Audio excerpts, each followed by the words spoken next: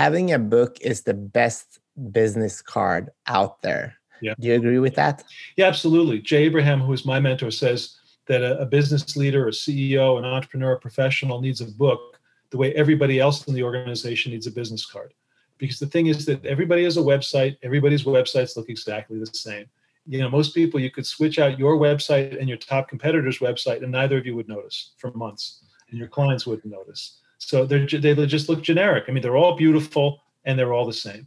And people have white papers up on their site. Nobody reads white papers. But if on your website, there you are on the cover of your own book, people are like, whoa, this guy's an author. She's an author.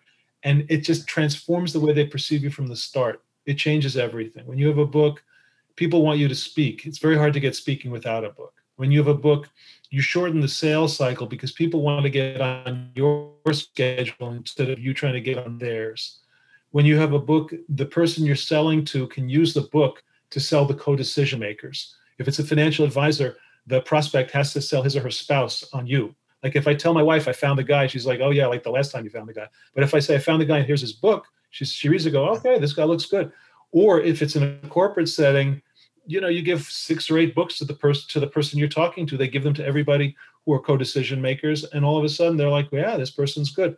So I mean, the power of I always say magic happens when we talked about that at the beginning. Books are magic. Magic happens when you do a book. You can never predict where the magic is going to come from, but it's going to come. So I'm a big believer in the magic of books.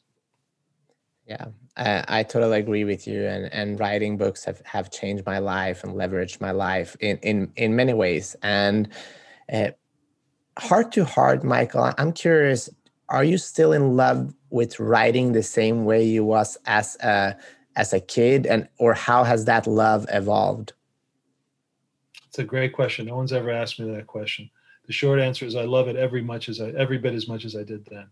And I thank God every day that I get to get up and do the thing that I love the most. I'm around books all day long. I'm around people. I'm planning books with people. I'm talking about books. I'm interviewing people for their books. I'm reading chapters of books that we've written.